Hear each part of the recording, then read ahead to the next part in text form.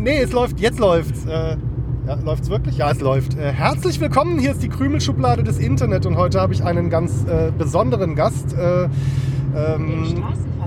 Schlau, witzig, gebildet, selbstverständlich gut aussehend, wie wir Podcaster alle so sind.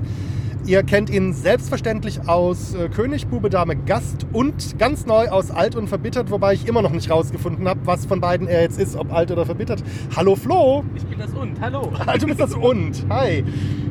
Wir sind ganz im Geiste von Potsdok 2016 und 17 sind wir gar nicht weit weg von Sorschied. So Luftlinie dürften es vielleicht noch 10 Kilometer sein oder so. Ja, viel mehr ist es nicht, ja. Und auf dem Weg nach Koblenz zum Funheim-Treffen. Also,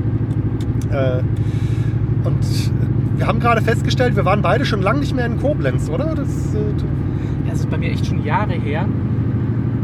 Ich war irgendwann auf irgendeiner IHK-Veranstaltung oder sowas. Das muss bestimmt 3-4 Jahre her sein. Ansonsten bin ich nur dran vorbeigefahren in der letzten Zeit. Aber ich erinnere mich noch gut, das war zu der Ausbildungszeit damals. Also damals, als der Euro noch D-Mark hieß? Tatsächlich. Das ist schon etwas länger her. Und wir hatten irgendwie Prüfungen. Und ich war am Wochenende vorher, ich vermute auf irgendeinem Konzert, weit weg, Tour. Und ich habe den Leuten, mit denen ich gefahren bin, gesagt, okay, mir egal, ich kann die ganze Woche überfahren, nur Montag nicht, da bin ich nicht wach, da bin ich komplett platt durch, ich komme erst spät nachts heim. Ratet, wer Montag gefahren ist. Ja. War's schön? Oh, wunderbar. Ja. Ich wusste nicht wohin, ich war nicht vorbereitet, ich habe noch geschlafen, wir sind angekommen irgendwann. Körperliche Anwesenheit muss genügen. Hat vollkommen genügt meistens. Da braucht man sich keinen Stress zu machen. Ja. Ich wollte jetzt gerade behaupten, ich war das letzte Mal in meiner Jugend in Koblenz gewesen. So alt ist Koblenz jetzt auch nicht. Danke. Stimmt aber gar nicht. Ich war tatsächlich auch vor 3 Jahren das letzte Mal. Ich bin ja mal von Kehl nach Koblenz 2015 gegeradelt und habe in Koblenz auf diesem schönen Campingplatz, wo diese kleine Personenfähre das Wasser überquert,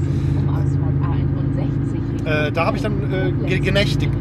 Das war sehr schön. Koblenz war toll. 3 Tage braucht man von Kehl mit dem Fahrrad dorthin. Und mit dem Auto geht schneller. Das hängt von der Staulage ab. Ja, wobei doch da hinten geht es eigentlich immer ganz... Also das ist jetzt keine von diesen Autobahnen, die chronisch verstopft ist. Die 61, die ist doch eigentlich auf dem Abschnitt relativ moderat befahren. Ich habe... Tageszeiten abhängig. Also wenn es in Holland Ferien gibt, ist es schon ziemlich dicht. Ja, böse Zungen behaupten ja, die Holländer hätten den Kölner Karneval erfunden. Alle haben so einen Anhänger und fahren Schritttempo. Wobei mir heute was aufgefallen ist, also ich bin übers Elsass gefahren und dann ein Stückchen Bundesstraße, um auf die A65 zu kommen, die mich zur A61 brachte, also praktisch über Landau Landau und Neustadt an der Weinstraße bin ich reingekommen. Und auf dem Abschnitt hat man Angst vor dem Germersheimer Autofahrer. Also wenn auf dem Kennzeichen GER steht, das ist so ein bisschen das Stereotyp des ländlich-gemütlichen Fahrers. Also man kann auch mal mit Tempo 40 vom Beschleunigungsstreifen auf die Autobahn wechseln, weil Reisen statt Rasen. Und wenn man fertig ist mit dem Einfädeln und hinter einem alles gebremst hat, dann kann man auch mal den Blinker links setzen, um zu zeigen, man ist jetzt drinnen. So. Das ist so das, was man landläufig mit dem Germersheimer Autokennzeichen assoziiert. Naja, so mache ich das auch hier, aber ich bin ja auch ein ländlicher Fahrer. Aber heute war das ganz anders. Heute waren das die Karlsruher, die Großstädter, die da so entspannt gefahren sind. Und die Germersheimer, die waren doch relativ normal und zügig unterwegs. Ich habe jetzt die Verschwörungstheorie, dass für die Germersheimer ist Wochenende so ein bisschen was wie Karneval für den Deutschen. Da kann er einmal die Sau rauslassen. So Wochenends wird einmal ordentlich gefahren. Und die Karlsruher, die rächen sich Wochenende. Die rächen sich Wochenends für den Berufsverkehrsstau, der durch die Germersheimer befördert wird, indem sie Wochenends in die Pfalz fahren und dort die Autobahn lahmlegen. Das ist meine persönliche Verschwörungstheorie. Ich weiß natürlich jetzt nicht, was da dran ist, aber das wäre eigentlich eine logische Erklärung, finde ich. Ja, das klingt zumindest schlüssig. Aber ansonsten ansonsten war es eine recht entspannte Fahrt, muss ich sagen. Wir biegen jetzt auch mit 40 auf die Autobahn ein. Ja, aber Naja. pro Person. Ja, aber ich muss ja niemanden hier ausbremsen, weil mein Beschleunigungsstreifen wird ja hier zur Fahrspur. Das ist sehr schön für die Besitzer älterer, schwacher Autos, weil es ja auch leicht bergauf hier geht. Ja, ich bin jetzt Besitzer eines neueren, schwachen Autos. Und nachdem ich vorher noch einen etwas PS-stärkeren hatte, ist das echt gewöhnungsbedürftig, zurückzuschalten, so in den dritten Gang, wenn man den beschleunigen muss. Ja, wobei, wir fahren ja, glaube ich, so ziemlich genau das Gleiche, nur du halt wesentlich jünger als ich, ne? Ja. Was hast du, den 6er, den 7er? Das aktuelle, also wahrscheinlich den 7er. Ich habe keine Ahnung, wo ist der Golf gerade? Liebe Auto-auskennende Hörer und Hörerinnenschaft. Nein, ich fahre ja auch gar kein Golf, ich fahre ja ein Polo. Ach so, Ja. echt? Ja, Ich hatte Polo von früher viel kleiner und schnuckeliger in Erinnerung. kann man heute kaum noch unterscheiden. Das sieht so ähnlich Ja, aus. hätte ich jetzt also so, ich habe jetzt das Auto nicht seziert, als du vor mir hergefahren bist, aber das war mir jetzt klar, dass du einen Golf fährst. Tatsächlich. Ja, es musste sein. Ich habe dann doch einen anderen gebraucht, nachdem mein Alter so durchgerostet war, dass er nicht mehr über den TÜV kam. Und jetzt, Die TÜV-Prüfer sind aber auch sehr, sehr unentspannt. Also nur weil man freien Sicht auf die Fahrbahn zwischen den Beinen hat, da mäkeln die immer so gleich rum. Da kann man doch einen Teppich drauflegen oder so ein Gardinchen vorhängen. Noch ein tragendes Poster draufkleben oder so einen tragenden Regenwald Nein Danke Aufkleber oder so. Oder hier diese Weissagung der Kreh, die früher in den 80ern auf jedem Auto zu kleben hatte. Hier erst wenn die letzte Ölbohrplattform versenkt und die letzte Tankstelle geschlossen ist, werdet ihr feststellen, dass Greenpeace nachts kein Bier verkauft oder irgendwie so ähnlich ging das. ich gewöhne mich dabei natürlich jetzt an diese Luxussachen wie die Scheibe kann man aufmachen oder sie rausfällt. Der feine Herr. Also das sind halt hier die Selbstständigen, die können sich sowas leisten. Hier, also als kleiner Dahingestellter, da fährt man halt andere Sachen. Übrigens, in den nächsten Monaten, wer interessiert ist, hätte ich einen gebrauchten Golf 3 Motor mit wenig Kilometern abzugeben als Austauschmotor. Den Golf drumherum gibt es dann gratis obendrauf. Alternativ würde ich mich auch von meinem Auto trennen. In einer Immobilienanzeige würde stehen, ein Traum für jeden Bastler. Dieses Fahrzeug, was ihr im Hintergrund leise wimmern hört. Aber ihr braucht nicht bei den Immobilienanzeigen zu suchen in der Zeitung, eher bei den Todesanzeigen. Nee, ich finde es echt schade, weil abgesehen von der Oxidation steht er für sein Alter echt noch gut da. Also ich finde, für ein 22 Jahre altes Auto sieht er noch relativ manierlich aus. Und 136.000 Kilometer ist echt kein Alter für ein Auto. Nee. Selbst auf der Benzinmaschine nicht.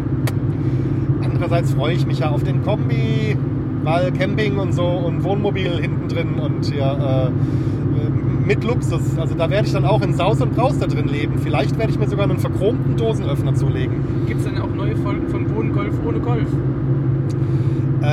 Habe ich tatsächlich vor, ja. Also ich werde auch die Domain Wohngolf weiterlaufen lassen wollen. Aus dem einfachen Grund, ich habe ja bei meinem Hosting-Anbieter habe ich ja 10 Inklusiv-Domains.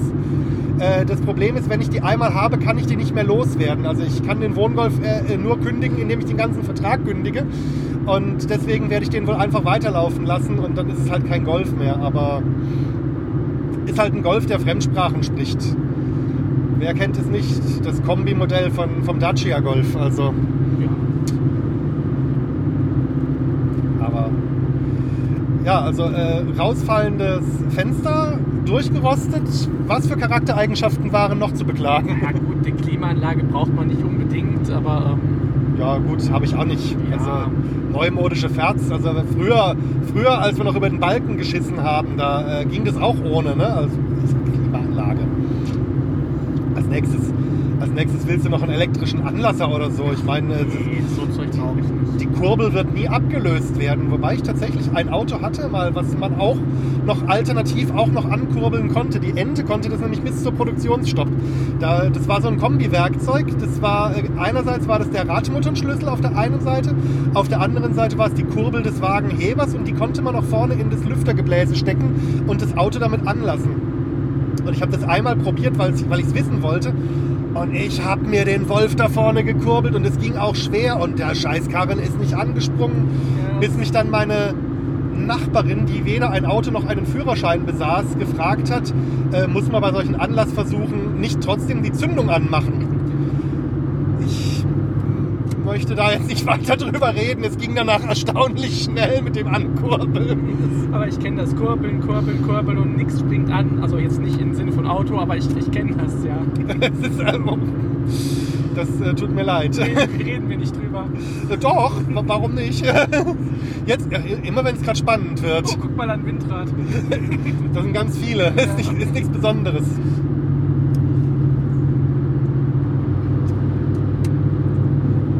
Ja, tatsächlich gibt es ja sehr viele Windräder. Ja, es gibt ja auch relativ viel Wind dann möglicherweise. Möglich. Das sind ja die Heimatfilme von Edgar Reitz gedreht worden. Und der hat ja vor einigen Jahren die andere Heimat gedreht. Dieser Film, der 1800 und Schlag mich tot spielt. Heimat war doch diese mehrteilige Filmreihe, die irgendwann im 19. Jahrhundert oder wann anfing und dann so über den Zweiten Weltkrieg in die Neuzeit ging. Ja. Habe ich sogar vor Jahren mal großteils tatsächlich gesehen, ja. Jetzt dann hast du meinen Heimatort gesehen. Weil dieser fiktive Ort Schappach besteht aus 3 Hunsrückdörfern. Ja. Und so die Außenansicht, das ist da, wo ich wohne. Ach was? Ja. Aber Schappach selber gibt es als Ort so nicht. Das ist also praktisch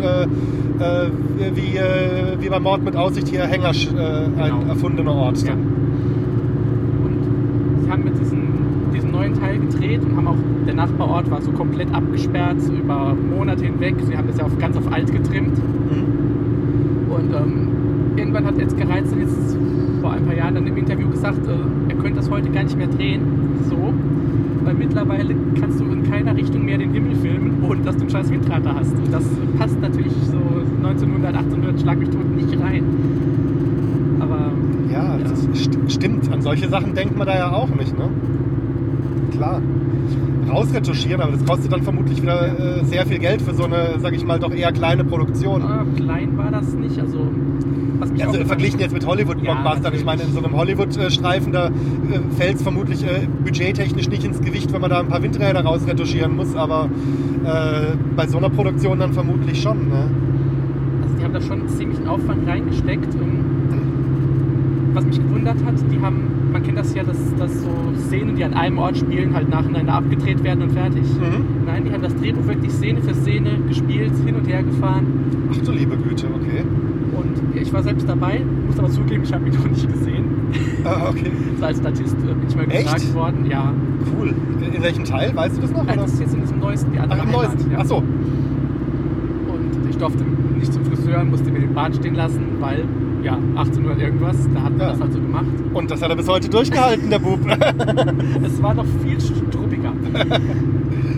Und die haben von allen möglichen Theatern wirklich die alten Klamotten, also auch diese unbequeme Unterwäsche von damals, zusammengesucht. Außenseitig, innen angeraut? Innen angeraut, außen angeraut, überall angeraut. Ja, da sitze ich irgendwo im Hintergrund mal in der Kirche. Und dann gibt es eine Szene, wo der große Auszug mit Pferdekutschen und allem Möglichen gefilmt wurde. Da laufe ich mit. Und das war doch schon spektakulär. All diese Kutschen, alles zusammen, bis das organisiert war. Irgendwann ist auch mal ein Pferd durchgegangen. Oh.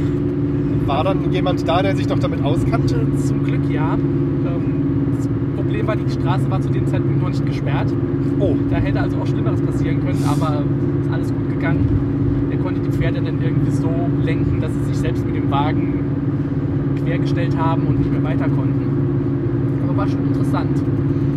Das stelle ich mir schon spannend vor, bei sowas mal mitzuwirken. Also ich habe ab und zu mal aus der Nähe so Filmsets eben von außen gesehen. Also bei uns in Kehl wurde mal 2 Teile eines unfassbar schlechten Grenzkrimis gedreht worden.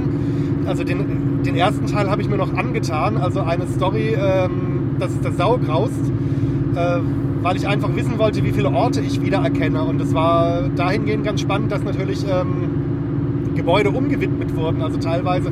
Und natürlich in Filmen auch Sachen eben nach der Story zusammengeschnitten wurden. Also wenn du halt dann eben siehst, okay, die Klinik in Kehl, ich hätte Stadthalle dazu gesagt, aber gut, hat wohl als Eingangsportal besser gepasst zum Drehen und so dann so Szenenwechsel, so sie fahren über die Europabrücke, also das ist die Brücke zwischen Deutschland und Frankreich, die Straßenbrücke und 3 Meter geradeaus später und 1 Sekunde später sind sie an einem Ort, der eigentlich nur über mehrere Ampeln und eine 7-minütige Fahrt zu erreichen ist und der Taxifahrer in einem wird einfach nur so neidisch, also ich will diese Abkürzung kennenlernen.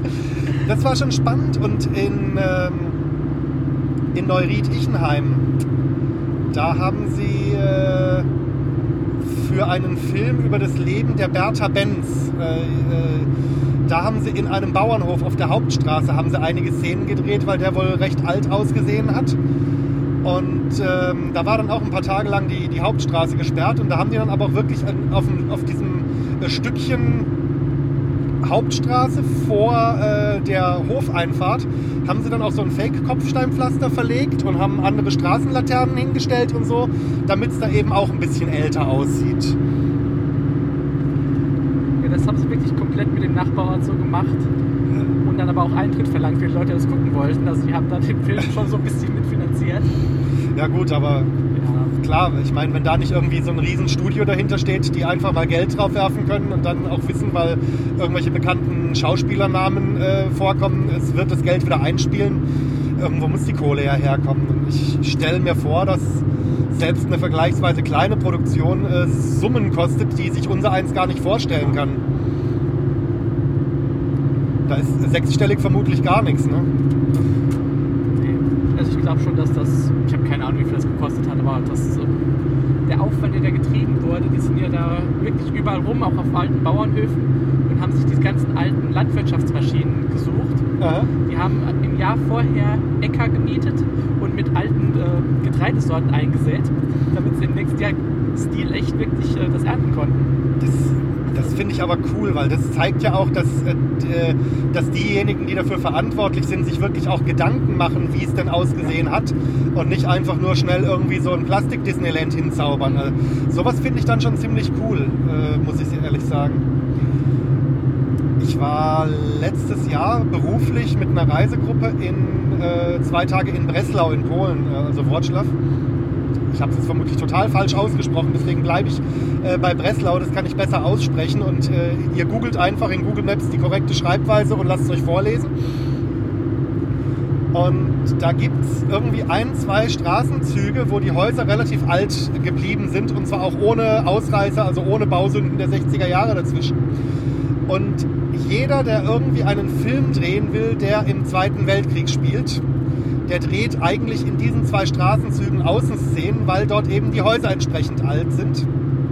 Und das führt dann dazu, dass die meisten Bewohner wohl schon ihre Satellitenschüsseln schon auf eine Art und Weise am Balkon angebracht haben, die schnell mit 2 Flügelschrauben wieder zu lösen sind oder so, weil sie halt, ja, also einmal im Monat kriegen die halt so ein bisschen Taschengeld dafür, irgendwie so 50 € Aufwandsentschädigung oder so, dass die mal 2 Tage lang nicht fernsehen und keine Wäsche draußen aufhängen und so. Und an einer Stelle in diesem Straßenzug waren auch noch so Fake-Einschusslöcher aufgeklebt. Die haben sie einfach mal draufgelassen, weil es cool aussieht. Der Nächste, der drehen will, wird sie schon wegmachen, wenn sie ihn stören. Das, Fake, klar. Nee, man hat schon gesehen, das waren Aufkleber. Das sahen aber täuschend echt aus dem richtigen Blickwinkel. Wenn du von der anderen Seite drauf geschaut hast, ist die Illusion sofort weg gewesen. Also, man wird halt beschissen beim Film. Das ist alles gar nicht echt. Die sterben gar nicht in echt. Naja, manche. Aber das ist eine andere Geschichte. Nein, aber wie du gesagt hast, gerade wenn man es kennt, bei Heimat, da siehst du Leute um eine Ecke gehen und du weißt, aha, das ist Dorf 1. Und sie kommen um die Ecke rum und sind in Dorf 2. Ja. Okay, ja, schön. Passt nicht ganz, aber ja, ist schon in Ordnung. Ja, mein Gott. Vor vielen Jahren wurde auch in Straßburg mal eine Straßenszene gedreht für einen Münchner Tatort, weil die Straße entsprechend bayerisch aussah. Und irgendjemand aus unserer Firma, der war dann eben auch als Statist, weil ein deutsches Taxi gebraucht wurde, was da durch die Straße fuhr. Und da mein Arbeitgeber ja unter anderem auch Taxis im Repertoire hat, bot es sich an, einfach bei einem Taxiunternehmen anzufragen. Und das fand in einer Straßburger Straße statt, also ganz nah bei uns. 400 Kilometer von München entfernt. Andererseits könnte ich mir vorstellen, wenn ich an Straßburg denke, dass man da vielleicht auch Sachen drehen könnte, die im alten Berlin, so 19. Jahrhundert, preußische Zeit spielen. Weil in Straßburg es ja auch ein Viertel gibt, was unter Kaiser Wilhelm preußisch aufgebaut worden ist. Und da ist erstaunlich viel erhalten, mehr als in Berlin.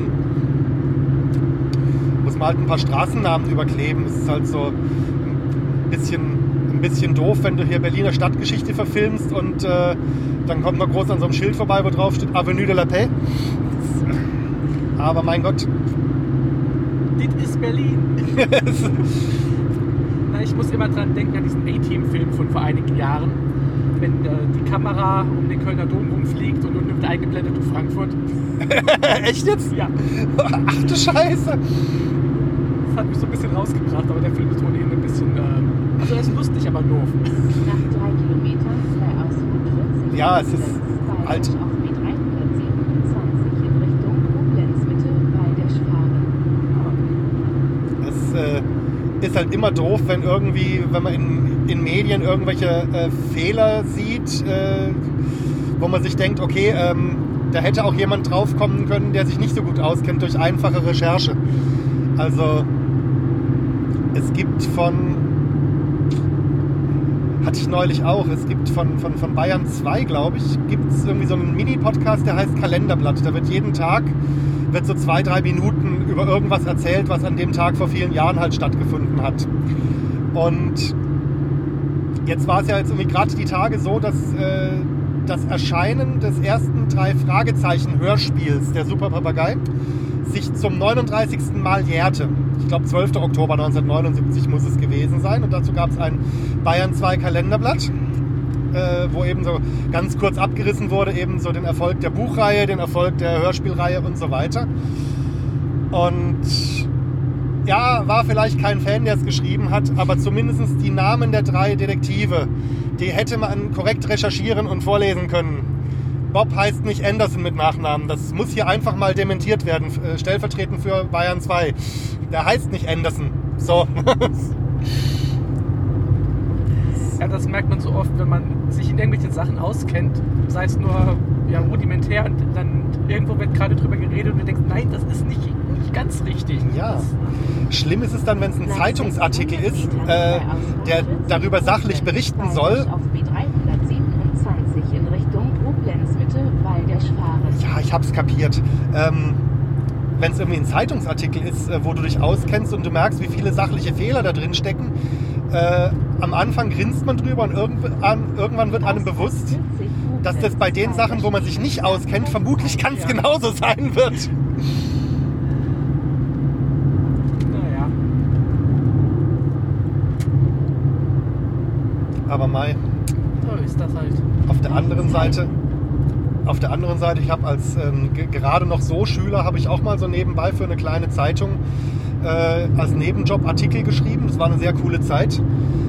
Also es war so eine Sonntagszeitung, so eine Gratiszeitung, die sonntags in die Briefkästen verteilt wurde, die sich durch Reklame finanziert hat. Aber die hatte tatsächlich einen kleinen redaktionellen Teil, wo halt sehr viel Lokalgeschehen behandelt wurde. Und ich meine, am Ende wirst du halt für die Zeile bezahlt und du hoffst, dass das Bild in Farbe abgedruckt wird, weil es dann 20 Mark mehr gibt und du hoffst, es kommt auf Seite 1, weil es dann nochmal 20 Mark mehr gibt. Und ansonsten hast du halt deine 50 Pfennig oder was es waren pro Zeile bekommen. Und das ist das, was du nach relativ schneller Einarbeitung, am Anfang bist du da voll idealistisch, ne? Also klar, du willst einen super verfassten, recherchierten Artikel schreiben und es ist doch scheißegal, ob du dann am Ende für 3 Stunden Arbeit nur 10 Mark bekommst, weil es halt doch nur ein 20-Zeiler ohne Bild geworden ist, der nicht auf Seite 1 gelandet ist. Weil es geht ja darum, hier das hier richtig ernsthaft zu machen. Das Gefühl hat sich bei mir sehr schnell gelegt und am Ende hat man dann eben doch so ein bisschen so, ja, ich kriege für diesen Artikel höchstwahrscheinlich, wenn ich Glück habe, 40 Mark, also lass es uns schnell über die Bühne bekommen. Und Ich gehe recht in der Annahme, dass du keinen Pulitzer gewonnen hast. Noch während meiner Tätigkeit wurde die Zeitung mangels Wirtschaftlichkeit wieder eingestellt. Ich rede mir immer noch so ein, dass es nicht an mir gelegen ist, aber Naja, das passiert auch großen Zeitungen heute, also das ist nicht ja, aber so es war 1995, 96. Ich meine, was natürlich cool war, wenn es in der Kehler Stadthalle mal Veranstaltungen gab, die mich interessiert haben, kam jetzt nicht so oft vor. Aber also ich bin ja von schwacher Reaktion, ich kriege ja Sachen immer sehr spät mit. Also damals gab es noch den Südwestfunk SWF 3, damals als SWF 3 noch gutes Radio gemacht hat. Und die SWF 3 Comedians, die sind damals zusammen immer auf Tour gezogen, das nannte sich die Gagtory. Und das war ein recht unterhaltsames Programm. Das haben auch sehr viele andere Leute so gesehen. Also wenn angekündigt wurde an dem und dem Ort, dann waren die Karten im Regelfall innerhalb von wenigen Tagen ausverkauft. Und dann komme ich als reaktionsschwacher Mensch und übermorgen wäre die SWF 3 Gagtory in Kehl, in der Stadthalle. Ach, das wäre ja mal lustig. Eigentlich wäre es schön, das mal zu sehen. Also gibt es da noch Karten? Wirst du dann an der Kartenvorverkaufsstelle also erstmal so mitleidig belächelt bis offen ausgelacht, je nach Charakter des Verkaufsmenschen. So von wegen, da hättest du mal so 10 Minuten nach Verkaufsstart kommen sollen, da hättest du noch Chancen gehabt. Und dann denkst du, dann rufst du deinen Redakteur an und hast gemeint, sag mal, die Gagtory wird doch von unserer Konkurrenzpresse veranstaltet. Wäre es nicht cool, wenn wir vor denen darüber berichten könnten? Ja, geil, aber dann musst du aber Samstagabend noch den Artikel durchbringen. Oder bis Samstagmittag, Freitagabend fand die, glaube ich, statt. Ja, klar. Kriegen wir hin. Ne? Nochmal angerufen, ja, und auf einmal lagen 2 Pressekarten für mich bereit, weil ich habe ja noch jemanden gebraucht, der Fotos macht. Das konnte ich ja nicht auch noch gleichzeitig machen. Sprich, ich hatte einen Kumpel, der das auch unbedingt sehen wollte.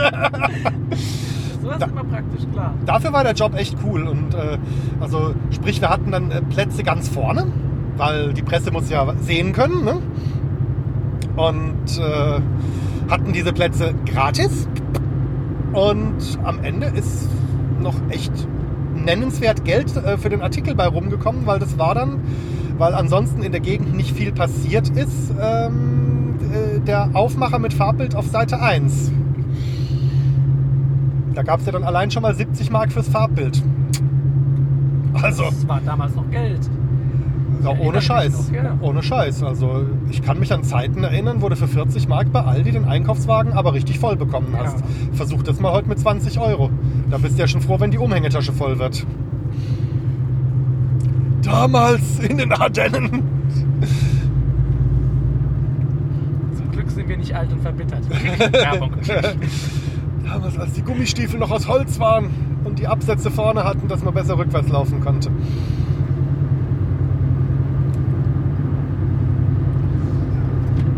Bei uns gibt es so eine Zeitung tatsächlich auch. Also, was heißt Zeitung? Es ist die Umhüllung für das Aldi-Plättchen und so Zeug. Ja, genau ja. Sowas. Ja. Sowas gibt es heute bei uns immer noch, aber halt nicht von dem Verlag. Wir haben eine, die erscheint mittwochs und eine, die erscheint sonntags.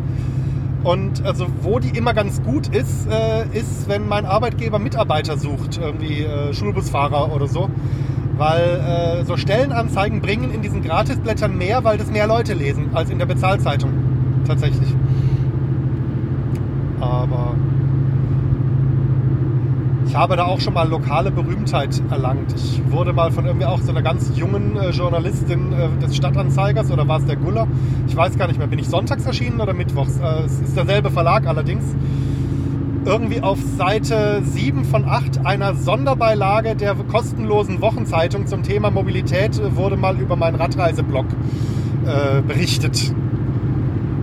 Also hätte ich gewusst, dass du so berühmt bist, wäre ich ein bisschen ehrfürchtiger gewesen. Entschuldigung. Hättest du dir heute nochmal die Haare schön gemacht? Ja, genau, das ja. kann man nicht vergessen. Das Hättest du nochmal untenrum für euch durchgewischt. Ne?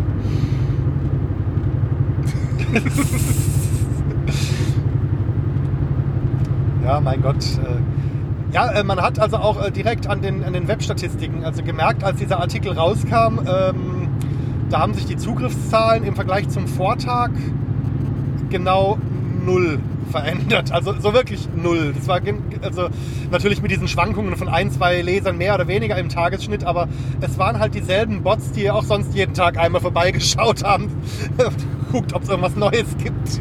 Ich weiß auch nicht, ob Reiseblogs und kostenlose Zeitungen, ob das so viele Schnittmengen in der Leserschaft sind. Naja, es war eine Sonderbeilage zum Thema Mobilität. Da hat dann auch irgendwie der Wohnwagenhersteller inseriert und irgendwelche Hotels und Ausflugsgegenden haben ihre Schönheit angepriesen und so. Also das war schon was, ne? Ja, weil wenn ich immer so an zur Zeitung denke und Mobilität, denke ich so eher an Oma Krawutskes Gehhilfe. Ja, schönen Klonk. Am besten noch diese alten Gehböcke, ne? Diese Gehgestelle anstatt von Rollatoren. So. Mein Hausarzt, der hat irgendwie ganz viele so allgemeine Infoblätter sich mal selber ausgearbeitet und druckt die einem bei Bedarf dann mal aus. Und eins lag dort mal im Wartezimmer rum, was wohl ein anderer Gast dann dort liegen ließ, weil normalerweise liegen die dort nicht aus. Und da wurde also dann der fortschrittsskeptischen älteren Kundschaft dann doch nochmal klar gemacht, dass ein Rollator doch die bessere Idee im Vergleich zum Gehbock ist, wegen weniger Sturzgefahr beim Hochheben oder so und so. Also offensichtlich gibt es noch nennenswert viele Leute in seiner Patientenschaft, die am Gehbock festhält, anstelle den modernen Rollator zu nehmen. Sehr gut, die halten sich am Gehbock fest, weil sie sonst umfallen. Das ist was anderes. Ja, aber der Rollator kann ja auch gebremst werden. Der hat ja diese Fahrradbremshebel. Ja. So, und wenn du die nach unten drückst, dann bleiben die ja auch auf Brems. Nach 3 Kilometern Ausfahrt B9 Nein, ich habe damals in meiner Zivi-Zeit so ein paar Erfahrungen damit gemacht. Ich habe im Krankenhaus gearbeitet, auf einer Station, die halt hauptsächlich Hüften, Knie und so weiter gemacht hat. Ja, und dann lernst du schon so ein paar Gehhilfen kennen.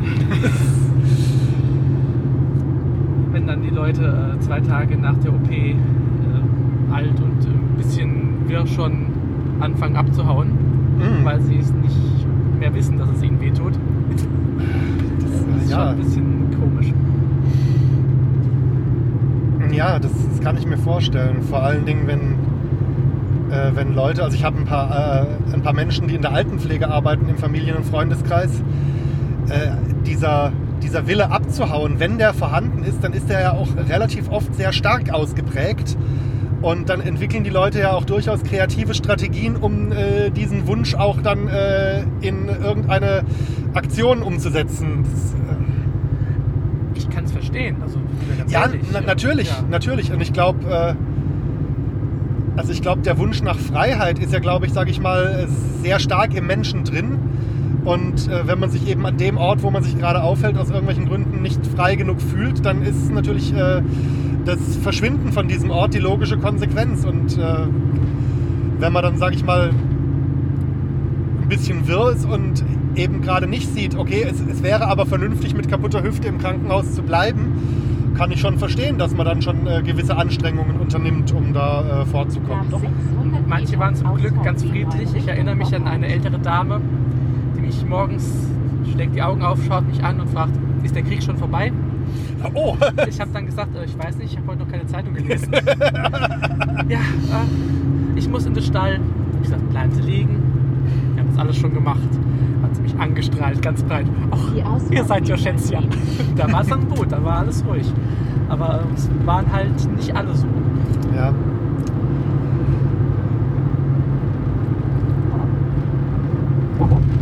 Ich erinnere mich an diese Strecke, die wir hier fahren. Die bin ich zu meinen Disco-Zeiten, also Ende der 90er irgendwann, doch ab und zu mal gefahren. Aha. Ja. Es gab hier nämlich auch eine Grufti-Disco. Oh. Ja. Man sieht es mir ja heute nicht mehr so an. Ich trage, schwarz. Aber und du trägst also heute vergleichsweise bunt, oder? Die Hose hat ganz zarte, hellere, nicht schwarze Streifen. Meine Jacke, die im Kofferraum liegt, ist sogar dunkelgrün. Oh. Benutzen, um den aber das ist, ich glaube, die Disco gibt es auch schon lange nicht mehr. Das ist alles schon ewig her. Du trägst ja auch nur schwarz, weil es noch nichts Dunkleres gibt quasi. Ja, es halt, passt halt immer zu allem. Und, ja, stimmt, es sieht nie scheiße aus. Ja. Eben, und schwarz macht ja auch ein kleines bisschen schlank. Das ist jetzt bei mir oftmals der Grund, schwarz zu tragen. Du hast es ja nicht nötig. Naja, ich trage schwarz, das siehst du es nicht so. Und ich bin ja auch sehr, sagen wir mal, ich verletze mich gerne öfter mal und schwarz absorbiert Blutflecken halt sehr schön.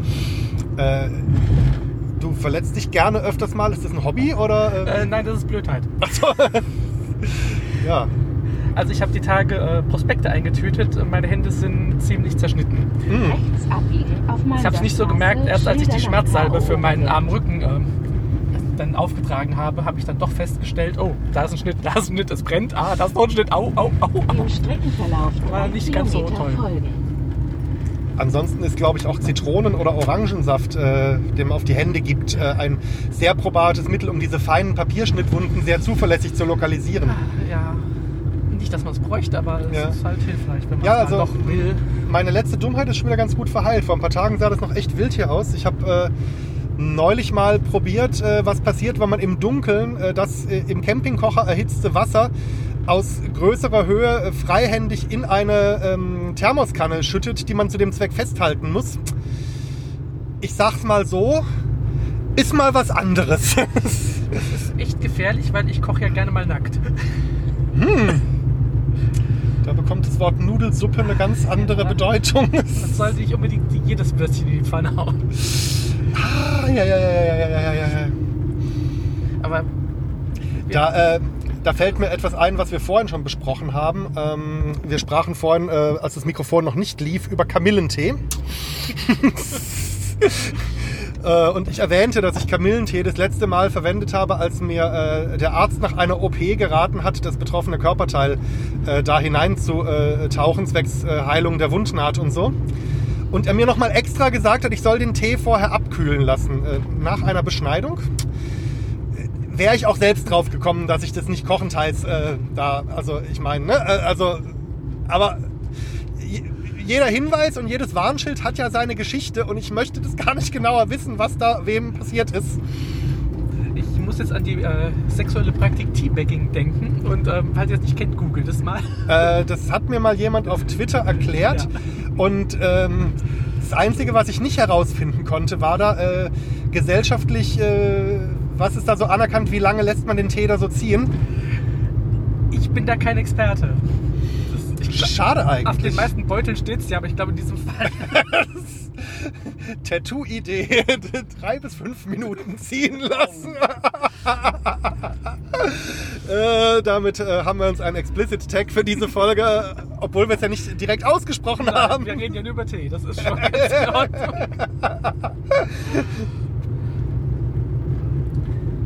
Ja, wobei ich meine, also ich habe schon von wesentlich exotischeren Vorlieben gehört. Also ich meine, so als derjenige, der den Teebeutel zur Verfügung stellt, also warum denn nicht? Also ich könnte mir das unangenehmer vorstellen. Ja. Ich hab's jetzt auch noch nie ausprobiert. Also es hat noch niemand bei mir, also weiß, was ich meine. Also noch keins länger ziehen lassen. Das klingt jetzt aber auch wieder ein wenig falsch. Ja. Das ist mir neulich was Schönes passiert, weil du es gerade sagtest. Also ich hatte, also das klingt aber auch falsch. Ja, ich war auf der Straße unterwegs und um mich rum waren eigentlich nicht viele Leute. Und dann habe ich mich aber, als ich merkte, ein Darmwindlein möchte mir entschlüpfen, mich nicht nochmal rechtzeitig vorher umgeschaut, ob wirklich niemand da ist oder vielleicht doch und so. Und dann war halt dann da doch eine ältere Dame und es war auch noch was Geräuschvolles. Leider. Und als ob das nicht schon peinlich genug gewesen wäre, dass sie mich so strafend anschaute, danach sprach sie mich auch noch drauf an. So von wegen, haben Sie jetzt hier einen, wie drückte sie sich aus? Haben Sie hier einen Wind gelassen? Sie drückte sich sehr vornehm aus. Da hast du gesagt, das war schon ein Sturm. Nein, ich habe mit dem ältesten blöden Spruch gekontert, der mir in dem Moment so spontan eingefallen ist. Habe gesagt, ja selbstverständlich, oder glauben Sie, ich rieche immer so. Und dann guckte sie mich, also erstmal wegen dieser frechen Antwort sehr strafend an, es war also schon eine ältere Dame, wie gesagt, guckte sie mich sehr strafend an und gleichzeitig hat man aber gemerkt, wie sie sich bemühen musste, nicht anzufangen, wenigstens zu grinsen. Rechts abbiegen, dann links abbiegen.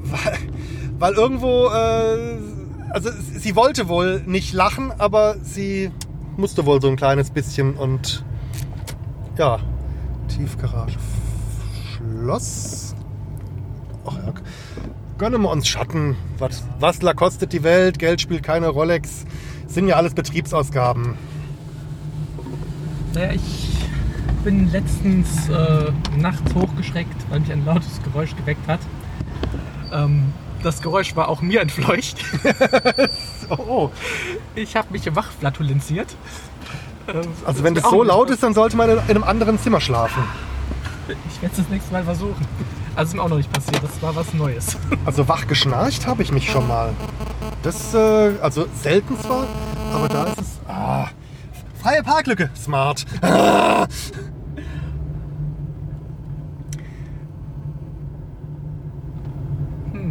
Ja, irgendwo wird eine Lücke frei sein. Vielleicht nicht in diesem Parkhaus, aber irgendwo wird eine Lücke frei sein. Keine Ahnung, was die Leute alles hier machen. Ich meine, so toll ist Koblenz ja jetzt auch nicht. Och. Ist kein Frauenparkplatz oder so, ne? Nein. Aber ich sehe jedenfalls nicht. So.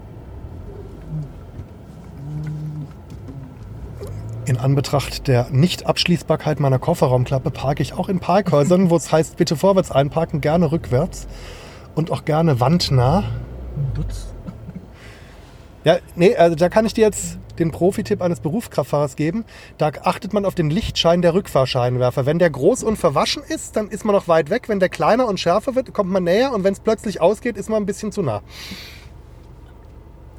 Zum Glück habe ich diese Erfahrung jetzt noch nicht unbedingt. Ja. Aber naja. So. Das macht mein Auto ja jetzt auch ohnehin. Piep, piep, piep, piep, piep, piep, piep, piep. Ja, wobei mir da bei den Firmenautos auffällt, ist, dass also die höchste Warnstufe bei unseren Vitos erreicht wird, wenn du noch fast 30 Zentimeter Platz hast. Und also schön und recht, dass er einen jetzt, sage ich mal, nicht ins offene Messer laufen lässt, aber bei 30 Zentimetern brauche ich noch nicht die höchste Warnstufe, weil eigentlich brauche ich diesen Sensor dann, wenn es mal wirklich eng zugeht. Ja. Und dann hätte ich eigentlich gerne, dass die höchste Warnstufe so bei 5 Zentimetern oder so angeht. Das wäre ganz nett, weil in der Garage, der hat nicht nur hinten Sensoren, sondern auch an der Seite. Mhm. Das heißt, das Ding ist am Piepen, ohne Pause und so zum Beispiel, nur anders. Ja, das ist mein Autoradio, was ausgeht. Also du glaubst nicht, dass diese vollmechanische Schleuder hier auch nur irgendeine Form von Fahrerleichterung hätte, außer dass es schon ein Lenkrad und eine Gangschaltung gibt. Naja, sie hat dich, du bist für mich eine Fahrerleichterung. Ist jetzt die Frage, wollen wir die Aufnahme kurz unterbrechen und vielleicht woanders hingehen, als hier in der Tiefgarage weiter zu sitzen? Oder? Ja, können wir gerne machen. Oder wir finden schon noch ein paar Minuten, was worüber wir reden können, oder? Vermutlich. Also denke ich doch auch, okay. Dann ein kurzes Päuschen. So, wir sind inzwischen vor dem Koblenzer Schloss, was von außen ganz hübsch aussieht, auf einer Bank, auf deren einer Seite steht ohne Rinn kein Sinn. Und wir wissen nicht, was das bedeutet. Neben uns eine angebrochene Tüte Riffelchips Geschmacksrichtung Paprika, die ein Vorbenutzer oder Vorbenutzerin der Bank dort liegen gelassen hat, weil es an den Bänken auch keine Papierkörbe gibt. Ich unterstelle dem Menschen mal, er wollte den Müll in einen Papierkorb tun, aber hier ist weit und breit keiner. Die werden wir jetzt nicht live verkosten, es tut mir leid, aber... Nee, das sowieso nicht, aber... Es ist ja eine Glaubensfrage, schon fast so ähnlich wie ob man jetzt Wellenschnitt-Pommes oder die normal geschnittenen Pommes mag. Riffelchips oder glatte Chips? Das ist gar nicht so leicht zu beantworten. Ich würde aber doch eher zu den glatten tendieren. Ja, also bei mir ist es eigentlich die Riffelform gar nicht so. Also ich mag halt am liebsten Chips, die wirklich aus einer Kartoffelscheibe bestehen. Was ich überhaupt nicht mag, sind die aus so Pulver zusammengepresst worden sind. Also diese Stapeldinger, die haben so eine seltsame Mundkonsistenz, das mag ich nicht so sehr. Aber von daher, ob es dann geriffelt ist oder nicht, aber ja, eigentlich auch lieber die glatten. Ruhig auch ein bisschen dicker und dann... Ja, genau so. Wobei ich esse nicht viele Chips. Ich versuche es mir auch zu verkneifen, weil ich versuche ja auch gerade meine Erdanziehungskraft zu verringern. Ja, das ist bei mir auch und... Ich habe jetzt eine Zeit lang wieder ein paar gegessen und jetzt merke ich langsam wieder, ich kriege Sodbrennen davon. Also versuche es jetzt wieder ganz runterzufahren, bis das wieder klappt und dann fange ich wieder an. Ja, ich kaufe sie mir dann ganz gerne in Frankreich. Ich wohne direkt an der französischen Grenze, weil dort kriegst du ohne nennenswerten Aufpreis statt einer großen Tüte auch so ein Paket aus 6 30 Gramm Tüten. Weil das Problem ist ja, wenn man eine Tüte aufmacht, macht man sie auch leer. Ja. Und egal wie groß oder klein die Tüte ist, sie hält immer 2 Minuten oder 3. Dann sagen wir 5, wenn so eine 300 Gramm Familienpackung ist, aber dann ist halt, also weißt, was ich meine. Ja, bis man die Krümel alle zusammengesucht hat, dauert halt Ja. länger. Aber Und also ich sage jetzt nicht, dass ich es schaffe, mich auf eine 30 Gramm Tüte zu beschränken. Das wäre vermessen, aber zumindest mit 2 komme ich dann immer ganz gut hin. Und das ist kalorientechnisch im Vergleich zur normalen Tüte mit 180 Gramm oder was da drin ist, ist es schon mal 2/3 weniger. Vor allen Dingen haben die in Frankreich auch echt geile Geschmacksrichtungen. Also die haben teilweise auch exotische Geschmacksrichtungen, die aber tatsächlich nach dem schmecken, was draufsteht. Ich hatte da neulich irgendwelche mit Ziegenkäse-Aroma, die waren sehr, sehr geil. Ziegenkäse und schwarzer Pfeffer. Und neulich hatte ich auch welche mal mit Brathähnchen-Aroma und auch das war erstaunlich gut. sowas habe ich ja auch schon mal probiert. Ja, das war ganz interessant. Ja. Ich hatte in Deutschland mal welche, die irgendwie versucht haben, Currywurst zu imitieren. Ich sag's mal so, der Versuch ist jetzt nur mittelgut geglückt. Oder aber dort, wo die Fabrik steht, hat man ein sehr seltsames Verständnis von einer guten Currywurst. Das kann ja auch sein. Vielleicht schmeckt es ja wie Currywurst dort. Die Braut hat übrigens das Schloss verlassen, wenn das die Braut ist in dem weißen Kleid da hinten. Möglich. Aber gerade eben ist doch schon irgendwie eine hier mit richtig weißer Schleppe da hinten lang gelaufen. Aber vielleicht ist es eine Massenhochzeit. Irgendeine Sekte vielleicht. So wie diese Massenverurteilung hier bei irgendwelchen Kriegsprozessen. So hier, ihr wollt alle noch am letzten sonnigen Oktobersamstag im Schloss heiraten. So. Und es ist tatsächlich ein sonniger Oktobersamstag. Da hinten liegt eine einzelne Person auf der Wiese und sonst sich. Ja. Oder es ist tot. Das kann man von hier aus nicht erkennen. Naja. Vom Geruch her möchte ich mal sagen, also es kommt noch kein richtiger Leichengeruch. Und rüber. wenn, wäre er wahrscheinlich von mir. Ich sitze näher. Ach. Für richtig ausgeprägten Leichengeruch fehlen dir noch die alte Leute-Parfüms. Also entweder dieses ganz herbe, was so nach Mottenkugeln riecht, wo ich gar nicht weiß, wie es heißt, oder auch Tosca oder auch 4711. Also Ich könnte ja auch Stil echt Patchouli nehmen. Oh, ich hatte mal diesen Leichengeruch im Keller. Oh. Und habe lange nicht rausgekriegt, wo er herkam. Was leichte denn? Er kam irgendwann aus der Kellertür. Aus der Tür selber? Ja. Und weil ich nicht rausgekriegt habe, wieso, habe ich die Tür halt abgebaut, ausgehängt, reingeguckt, nichts. Irgendwann habe ich die Tür auseinandergebaut und habe festgestellt, dass eine Maus in das Hohlprofil der Tür gekrabbelt ist, ganz nach oben, da nicht mehr weiterkam, stecken blieb und halt das Zeitliche gesegnet hat. Und du glaubst nicht, was so ein kleines Mäuschen stinken kann. Doch, das glaube ich sehr wohl, denn ich hatte mal Mäuse als Haustiere und da kam es dann auch schon mal vor, dass irgendwie eine einfach eines natürlichen Todes gestorben ist. Und also ich sag's mal so, ich hatte am Anfang Schwierigkeiten mit der Männchen-Weibchen-Trennung und ich hatte also zeitweilig auch mal sehr viele Mäuse gleichzeitig und da blieb es tatsächlich einen Tag unentdeckt, dass eine sich da eben nicht mehr ganz so rege bewegte wie die anderen, weil ich glaube, es gab mal so eine Zeit, da hatte ich also um die 30 Männchen und ähnlich viele Weibchen, bis ich es dann geschafft habe, sie wirklich sortenrein zu trennen, weil die angebotenen kleinen Kondömchen haben sie nicht benutzt. Weißt du, da will man ihnen ja den Spaß lassen. So, ne? War gar nicht schwierig, die in der Größe zu besorgen. War gar nicht einfach, die in der Größe zu besorgen. Aber ja, doch, der Geruch, das ist echt erstaunlich. Was, ja, Ja. Nee, braucht man nicht unbedingt. ja, und ich Hast du die Mäuse selbst verwertet oder hast du diese für die Boa? Nö, die hatte ich einfach so, ich hatte Spaß daran zu beobachten, wie sie sich da ihre Gräben graben so in der Einstreu und wie sie da hier rumturnen und sonst was. Also ich glaube, denen ging es auch gut bei mir, muss ich sagen. Also ich hatte jetzt keine Katze in freier Wildbahn und so und die hatten auch, sag ich mal, sehr, sehr große Lebensräume, natürlich dann irgendwann hier wie in einer guten Jugendherberge 50er Jahre streng geschlechtergetrennt, weil also es waren dann doch am Ende ein bisschen viele. Und man sieht ja in so einer weiblichen Maus die Schwangerschaft auch erst sehr spät an. Und die haben ja von der Ein-Kind-Politik auch noch nicht so viel gehört. Allerdings ist es irgendwie schon ein bisschen süß, wenn man dann so morgens Futter geben will. Und neben dem normalen Mäusefiepsen kommt dann so ein vielstimmiges, noch viel leiseres, ganz höheres Fiepsen. Das ist schon auch irgendwie... Und ich meine, so nach 1-2 Tagen sehen Mäusebabys auch echt knuffig aus, wenn sie nicht mehr so ganz nackig sind. Ist schon irgendwie niedlich. Also Das ist wie mit echten Babys. Wenn sie erstmal entkrumpelt sind, gehen sie. Stimmt, direkt bei Auslieferung sind die ja nicht so hübsch. Ne? Wir entschuldigen uns bei allen frisch werdenden Eltern. Es ist okay, wenn ihr eure Kinder liebt. Die werden vielleicht auch mal niedlich, aber am Anfang sind sie es echt nicht. Tut mir leid. An dem Café, wo wir uns zuerst getroffen haben zur Einnahme eines Heißgetränkes, da war ein Zettel an der Tür gehangen, dass irgendwo so eine Kindersachenbörse, so ein Kindersachenflohmarkt stattfindet. Irgendwie an dem und dem Tag von 15 bis 17 Uhr, glaube ich jetzt. Schwangeren Einlass 14:30 Uhr. Und das Ganze war überschrieben mit Kinder-Second-Hand-Börse. Und ich hatte kurzzeitig ganz, ganz übles Kopfkino. Aber ich denke einfach mal, dass die eine Erstausstattung brauchen, dass die ein bisschen das Vorkaufsrecht haben. Ich vermute mal, dass die Warenverkäufer und Aussteller noch früher anfangen aufzubauen. Aber im ersten Moment las es sich ein wenig... Ja. Ich weiß nicht, ob die so einen 2-Stunden-Radius auch wirklich zielgenau liefern können. Ach, meine Güte, die moderne Medizin, die macht Sachen, das ist erstaunlich.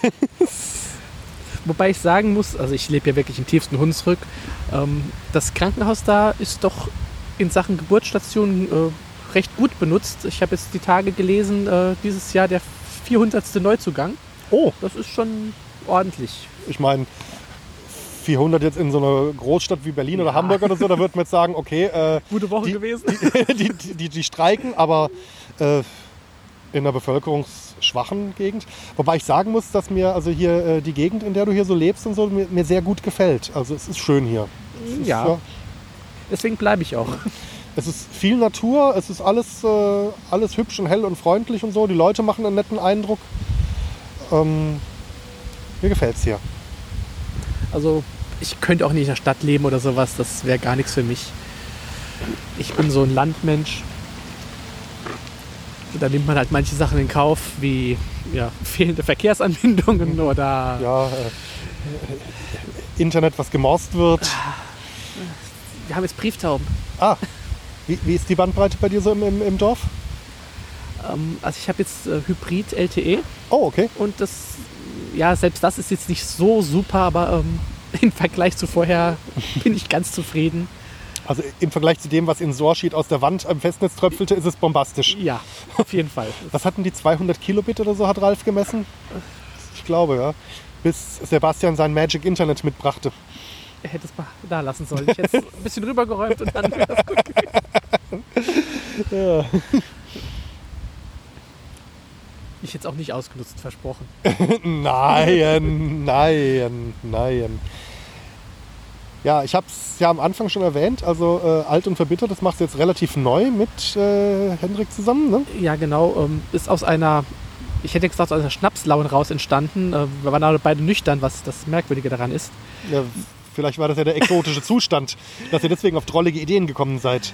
Wir haben nach langer Zeit mal wieder einen Spieleabend gemacht. Das hat die F1 Alex ja vor Unzeiten mal angefangen. Und das war auch damals tatsächlich der erste Podcast, bei dem ich dabei war. Auch wenn es kein echter Podcast ist, es gibt ja keinen Feed. Die Meinungen darüber sind sehr kontrovers diskutiert in der Szene. Es ist, glaube ich, auch nichts, was man unbedingt nachhören muss, aber wer mitmachen will... Ich möchte da irgendwann auch mal mitmachen. Ich habe es bis jetzt immer so zeitlich nicht geschafft oder ich hätte es zeitlich geschafft, habe es aber erst am nächsten Tag gemerkt, dass es gestern war. Darin bin ich sehr groß. Ja, wir haben tatsächlich auch wieder vor ein paar Monaten angefangen, das überhaupt zu machen. Das hat sich irgendwie dann so ergeben durch Prüfungen und Jobs und was weiß ich, dass wir dann irgendwann aufgehört hatten. Ja, und so ergab es sich dann auch, dass wir zwei noch zusammensaßen, virtuell, und noch Dünnsches geredet haben. Und irgendwann hat einer von uns gesagt, ja, schade, dass wir das gerade nicht aufgenommen haben. Eine halbe Stunde später war die Domain registriert. Ja, ich finde es sehr unterhaltsam, doch. Also gefällt mir. Das andere ist, du bist bei König, Bube, Dame, Gast. Das ist, glaube ich, ein Projekt, was die Dela ins Leben gerufen hat. Ist das richtig? Oder war das so eine Gemeinschaftsidee und Dela tritt nur so ein bisschen als Hauptkopf auf? Es war eine Gemeinschaftsidee. Sie wollte irgendwann, hat sie mal auf Twitter gefragt, was muss man denn von Stephen King lesen, wenn man so das Essentielle lesen will? Ja, nix. Entschuldigung, nee, es gibt, er hat ein paar sehr schöne Sachen geschrieben, aber die Ambition, wirklich alles von ihm nochmal lesen zu wollen, kann ich jetzt bei manchen Werken nur bedingt nachvollziehen. Ich möchte die nächste Folge nicht spoilern, aber du hast recht. Also... Bei manchen Sachen, da habe ich schon den Eindruck, dass er manchmal in seinem Leben schon auch unter dem Einfluss von Substanzen geschrieben hat. Oh ja, in der Phase sind wir gerade sehr intensiv. Nein, ich hatte den Witz gemacht, wir könnten ja alles lesen und machen dann einen Podcast drüber und Dela hat mich leider beim Wort genommen. Ja, man sollte immer vorsichtig sein mit seinen Wünschen. Wenn es nämlich ganz dumm läuft, geht es in Erfüllung. Wir haben dann noch Jonas schnell überzeugen können, der so Stephen King technisch so gut wie gar nichts kannte. Mhm. Ist ja immer gut, bei sowas auch einen Anfänger dabei zu haben. Und wir hatten auch schnell die Idee, so für jede Folge einen Gast dazu zu holen, weil das bringt immer noch mal so eine andere Dynamik rein. Ja, und mittlerweile haben wir doch schon über 30 Folgen, also haben schon eine ganze Menge besprochen. Nicht alles hat Spaß gemacht. Das kann ich mir vorstellen, ja. Aber ich denke, da wird auch noch einiges kommen. Also wir sind ja gerade mal Anfang der 80er. Mhm. Da ist auch für dieses Jahr sind noch ein paar Überraschungen geplant. Ja. Hast du irgendwelche Verfilmungen von S gesehen? Sämtliche, ja. Sämtliche? Ja. Auch die neue, die habe ich noch nicht gesehen. Weil, also man hört ja immer wieder über diesen war glaube ich ein Fernsehfilm, dieser Zweiteiler, dieser amerikanische. Man hört ja auch immer so viele Leute, die darüber schimpfen. Aber also ich finde, für eine Fernsehproduktion ohne Budget finde ich den eigentlich gar nicht so schlecht gemacht, muss ich sagen. Ist auch, definitiv nicht. Ja?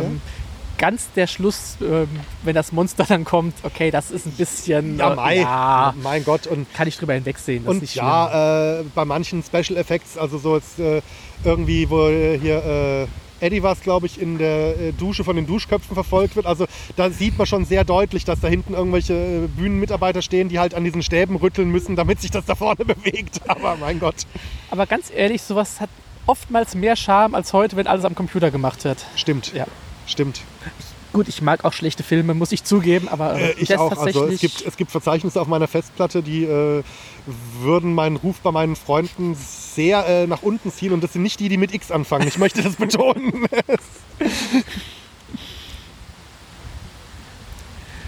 Also schlechten Filmgeschmack, ja, hat doch jeder irgendwie so seine heimlichen Sachen, wo man öffentlich nicht zugeben kann, dass man das guckt. Und also manchmal auch so aus Neugierde. Also ich habe auch neulich mal so aus Recherchezwecken natürlich auch mal wieder so das alte Gesamtwerk der Thomas Gottschalk und Mike Krüger Filme angeschaut und festgestellt, dass der Humor doch sehr schlecht gealtert ist bei vielen Sachen.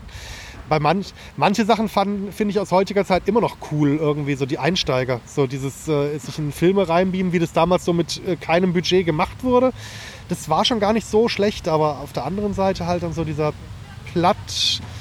macho, frauenfeindliche Humor und so. Also da ist ja selbst Otto Waalkes besser gealtert im Humor. Das funktioniert heute nicht mehr so wirklich, nee. Da gebe ich dir recht. Da finde ich irgendwie so diese 60er, 70er Jahre Komödien aus Frankreich, die finde ich wesentlich besser gealtert. Ich sage nicht, dass es sehr gute Filme sind, aber humortechnisch kann man die heute noch besser ertragen, als irgendwie so das, was in den 80er Jahren aus Deutschland rausgefallen ist. Ich gucke auch gerne so wirklich ganz alte amerikanische Sitcoms, also 50er, 60er Jahre.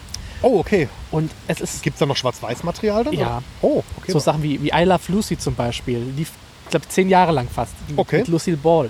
Und wenn du da siehst, was damals gemacht wurde und wie das damals gemacht wurde, das wird heute noch genauso gemacht. Die haben das damals alles erfunden. Das war, glaube ich, eine der ersten Serien, auch die so folgenübergreifende Storyline hatte, weil sie halt schwanger geworden ist. Mhm. Nur, dass man das Wort schwanger im Fernsehen damals nicht sagen durfte. Deswegen wurde der Begriff in anderen Umständen entwickelt. Ach, der kam aus so einer Serie? Ja, tatsächlich. Okay. Also das kenne ich auch noch so als den feinen Ausdruck für in anderen Umständen, stimmt. Aber dass der da entworfen wurde, ja klar. Aber es ist wirklich interessant zu merken, dass heute Sitcoms haargenau nach dem gleichen Prinzip funktionieren wie vor 50, 60 Jahren schon. Halt mal ganz kurz das Wort fest oder am besten den Rekorder, das wäre noch besser, weil ich glaube, so langsam wird jetzt der Wind doch ein bisschen mehr, und bevor jetzt die Tonqualität... So, jetzt hat der hier auch die Haare schön. Ach so, wie ein Troll. Wie die beiden Radiogesichter, die davor sitzen. Ja, ich suche ja auch für den Alt und Verbittert Ich habe mir vorgenommen, Christian jede Woche, oder Hendrik, also es ist, Ja. wundert euch nicht, wenn ich beide Namen verwende. Also er heißt ja eigentlich Hendrik-Christian. Ja. Meistens hätte ich ihn einfach Schnuckelpups oder sowas, aber da hat seine Frau was dagegen. Oh mein Gott, soll an was anderes denken. Ja. Und ich versuche mir jedes Mal doch einen skurrilen Film vorzustellen. Für die nächste Folge habe ich auch schon was ausgesucht, das sehr, sehr merkwürdig ist. Aha. Ich spoilere mal so weit, weil wir nehmen am Montag auf, das könnte vielleicht zeitgleich oder so erscheinen. Es ist ein Russ Meyer-Film, wenn dir der Name was sagt. So gar nicht. Ja, Also, vielleicht habe ich sogar schon mal einen Film von ihm gesehen und weiß einfach mit dem Namen nichts anzufangen. Also er hatte eine Vorliebe für sehr großbusige Frauen und sehr komische Handlungen. Okay. Mir ist da ein Film vor die Flinte gelaufen, der sehr, sehr bizarr ist. Okay. Ich freue mich auf jeden Fall auf die Folge. Ich will nicht mal so das Offensichtliche. Ich könnte aus dem Bereich Horrorfilme eigentlich Sendungen füllen. Weil da gibt es ja so einen Haufen. Aber Also ich glaube, im Bereich Horror, da wurde auch ganz viel so mit gar keinem Budget oder auch mit negativem Budget, wo noch Geld rausgefallen ist quasi, produziert. Ich glaube, da kannst du wirklich fündig werden, oder? auf jeden Fall. Es gibt wundervolle Filme, da haben sie nachts in irgendwelchen Städten heimlich gedreht, weil sie keine Drehgenehmigung hatten. Das heißt, aus dem Auto gesprungen, eine Szene gefilmt, da kommen die Bullen, scheiße, wieder alles eingepackt, weg. Schande. Ach so, klar, wenn du auf der Straße drehst, ist ja eine Sondernutzung, da brauchst du ja eine Genehmigung. Klar, logisch, natürlich. Kannst du jetzt nicht einfach so das Brandenburger Tor blockieren, ohne dass es vorher angemeldet ist. Ja, doch, also auf der anderen Seite finde ich es ja trotzdem schön, wenn sich Leute auch trauen, Filme zu machen, auch wenn sie vielleicht nicht das große Studio im Hintergrund haben, die da irgendwie die Profis und die Technik stellen, weil manchmal kommen da ja auch ganz kreative Ideen bei rum, die vielleicht sonst ungehört geblieben wären.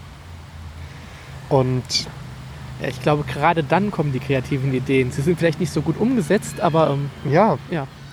und wenn du jetzt allein mal guckst, wenn du vom Horror in Richtung Hai gehst, schlechte Hai-Filme, die muss man ja nicht sehen, aber allein schon den Genuss hier, Jörn, und wie heißt sein Mitpodcaster?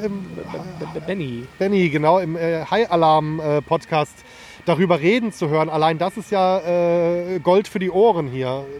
Also allein dafür hat es ja schon was gebracht, dass diese Filme auf den Markt gekommen sind. Wobei ich zugeben muss, ich habe die meisten tatsächlich schon gesehen. Echt? Ja. Ich glaube, ich habe in meinem Leben noch nie einen Hai-Film gesehen.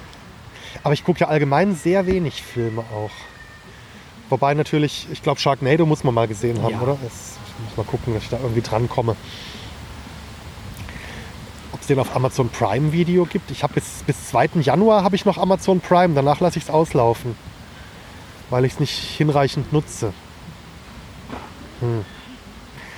Ansonsten wird es die DVD bestimmt auch gebraucht ganz günstig geben. Ich glaube, für ein paar Cent kriegst du da die ersten Teile. Oh, Herzduftballons. Mit Zettelchen unten dran. Wer das liest, ist doof. Ich hol die Schrotflinte.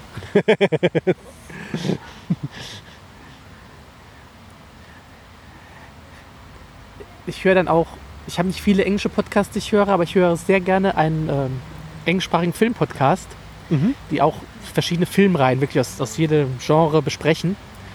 Und dann kommst du da teilweise Sachen mit, die hier in Deutschland überhaupt nicht veröffentlicht werden, wie heißt dieser Film? Mothman. Also eine, Der Mottenmann? ja, eine Wehrmotte. Ja. Oh,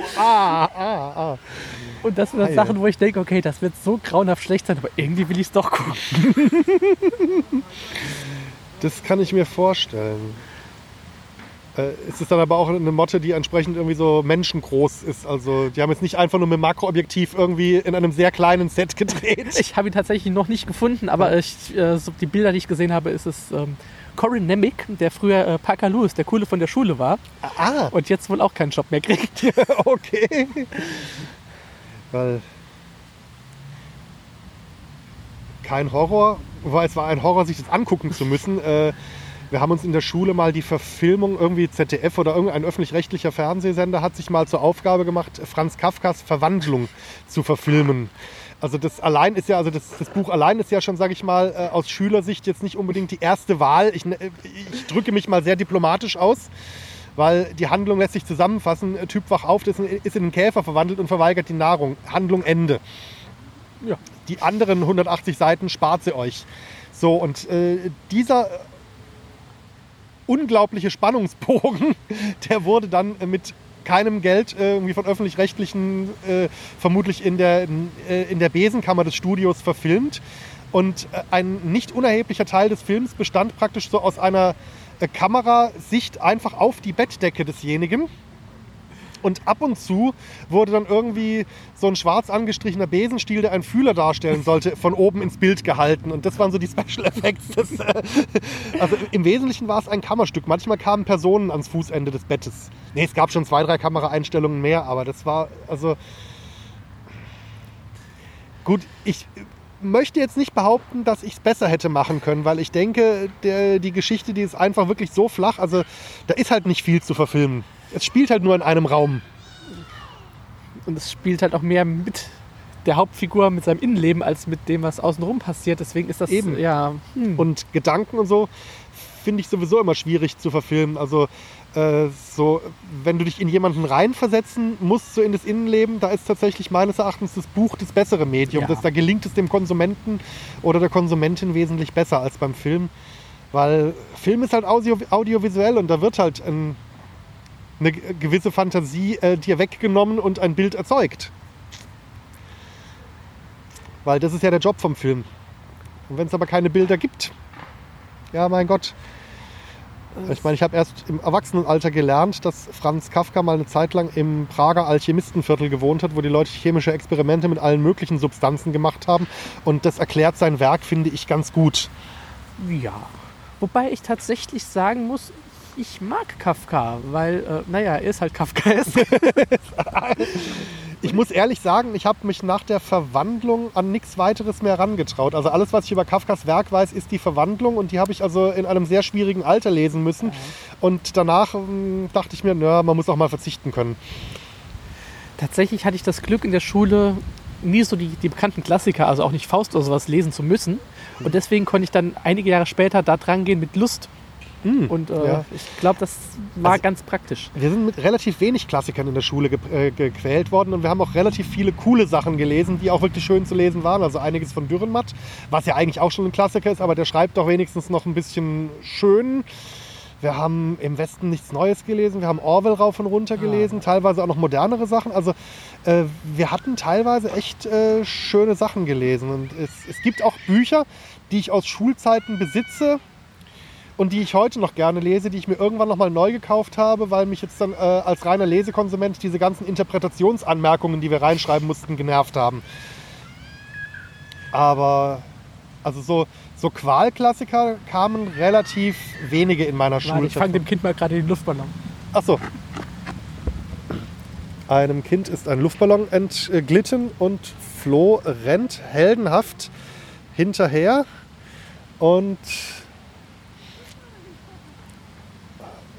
schon zaubert er ein Lächeln in das Gesicht des kleinen Mädchens oder Jungens. Ist gerade nicht so... Oh, die Chipstüte will sich auch verselbstständigen.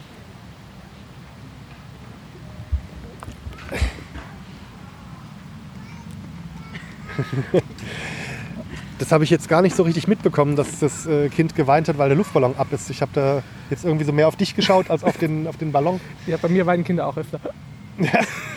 Ja, und ich meine, bei dir kann ich auch verstehen, dass du eher auf den Ballon guckst als auf mich, weil das ist ja, will man ja nicht sehen. Ja, die Form ist die... Ja. Können wir das schneiden? Ja, selbstverständlich, das schneide ich schon raus. Ja.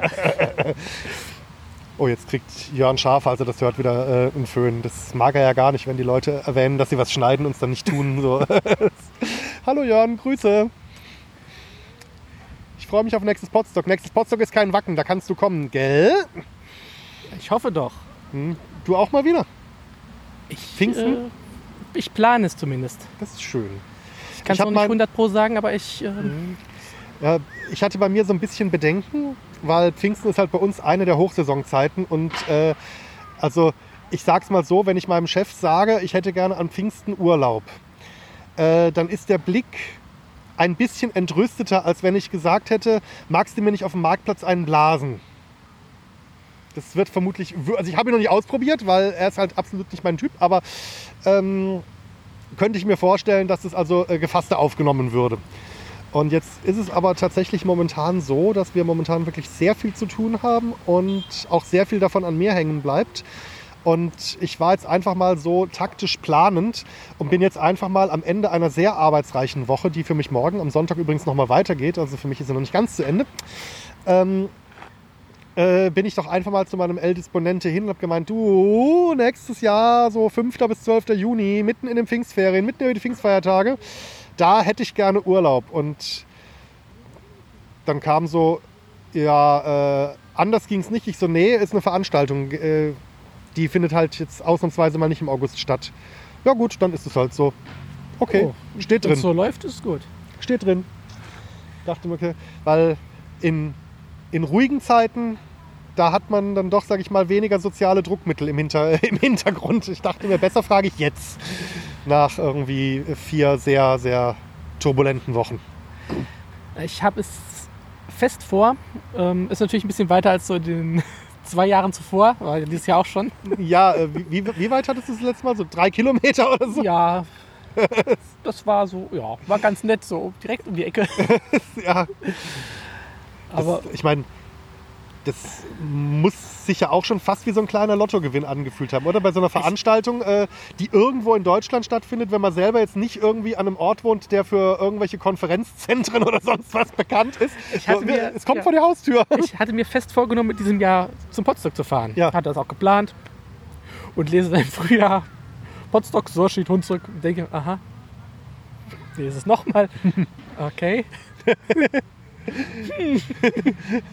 Gut, habe ich dann keine Ausrede mehr. Genau das, ja. Wobei ich die Location jetzt in Sibisse auch sehr charmant fand. Ja, auf jeden Fall. Das einzige Negative war natürlich meine Anfahrt. Ja, gut. Ja, nein, hast du eigentlich auf dem Gelände gewohnt oder im Hotel? Oder? Im Hotel. Okay.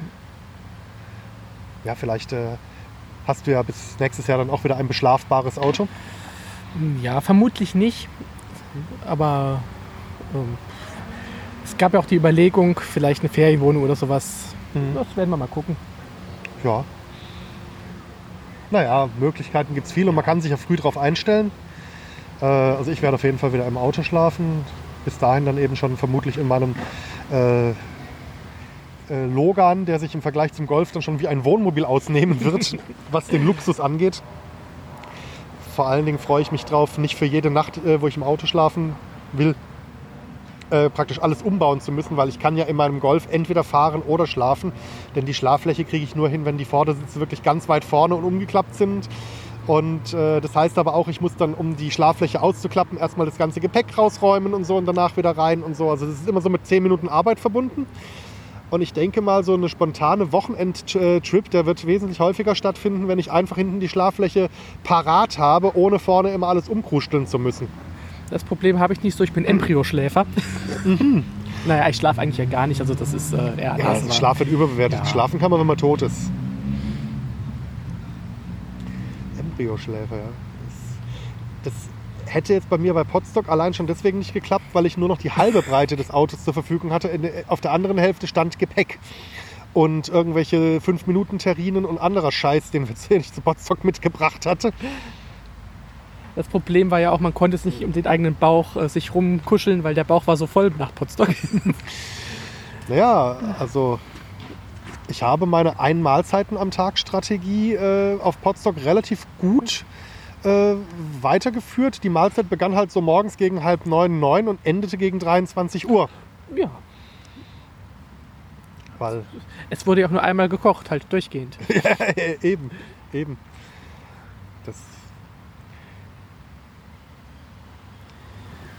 Ich habe auch neulich wieder so ein geniales Kunststück bei mir in der Küche fertiggebracht. Und zwar hatte ich zum 3. Oktober, da hatte ich frei und habe mich mit Freunden getroffen, habe ich böhmische Collagen gebacken. Das ist also ein rundes Hefegebäck, was dann mit so einer Quarkmasse bestrichen wird. Und dann kommen ein paar Tupfen Mohn rauf und Pflaumenmus. Und das schmeckt doch sehr gut, also finde ich. Wenn man Mohn und Pflaumenmus und Quark mag, schmeckt einem das sehr gut.